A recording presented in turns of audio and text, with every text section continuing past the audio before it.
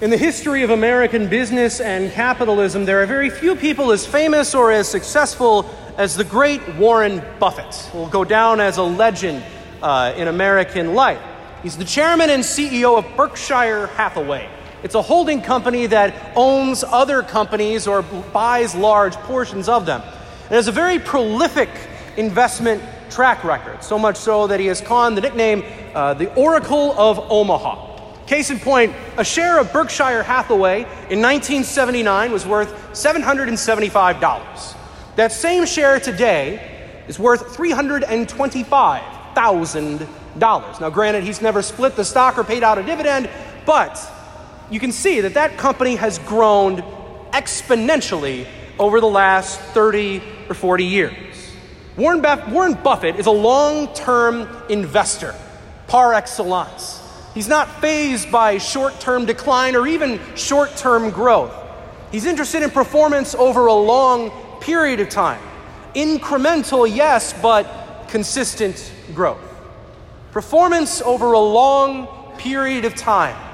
Incremental and consistent growth. That phrase applies to economics, yes, but I think if we have our readings in mind today, it applies to our faith as well.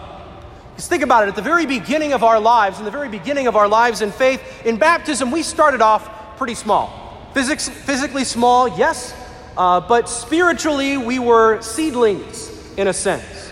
But hopefully over the passage of time, we've seen growth in our spiritual lives. We might have encountered some rough patches, yes, or maybe little blips in a long timeline. But hopefully now we can look back, no matter what age we really are, and see where we are versus where we started. And sometimes that growth can be as dramatic as a seedling to a tree, or a mustard seed to a tree. One of the smallest seeds and the largest of trees. The growth in our lives can be that dramatic, as a Berkshire Hathaway stock in 1979 versus this year. Faith, in a sense, brothers and sisters, is a long-term investment.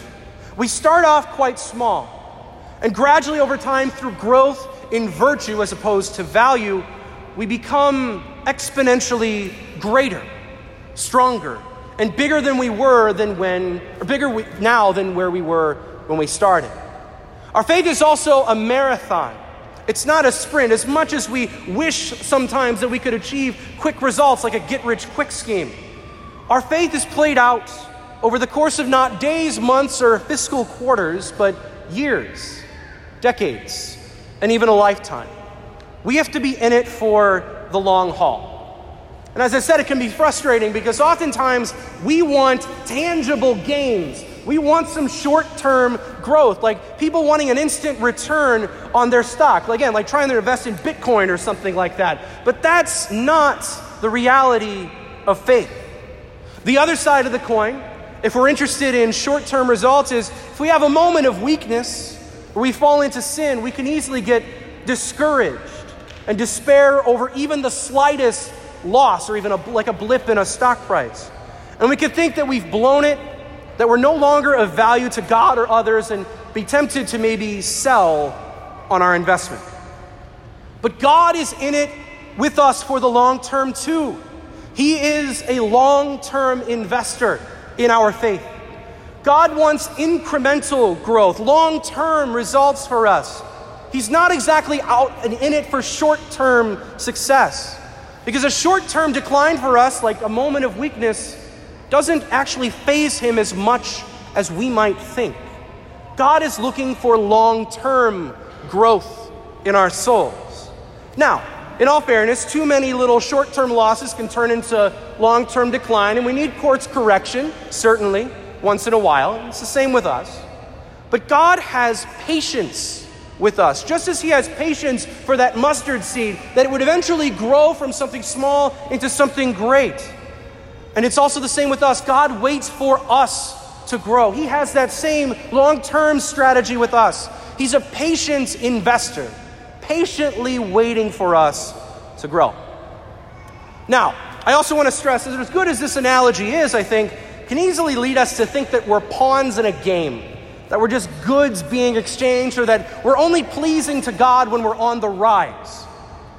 But we have to remember something very profound, and it is this: that God has invested in us not with seed money or venture capital, but with his own blood.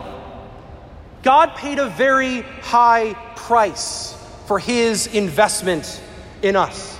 He invested in us on the cross. And God therefore wants to see in us a good return on his most prized and precious investment. Like a farmer wanting a good harvest after the seeds have been planted and after the soil that he's tilled, or someone planting a mustard seed and hoping that it becomes a great and magnificent tree. God wants a great return from us. And that return is very simple. He wants us to be saints. That's the long-term strategy that he has in mind for us. Those are his investment objectives. That's what he's waiting for. That's what he is so patient with us as we are working to become. So maybe at this Mass, we can pray that we have the same patience that God has with us, but also to have it with ourselves. To not despair over a moment of weakness, but work with God's grace to correct what has been lost and move forward. And may we grow silently, quietly, incrementally, and slowly into magnificent trees with branches bearing fruit for the whole world, and become the saints that God is so invested in us to become.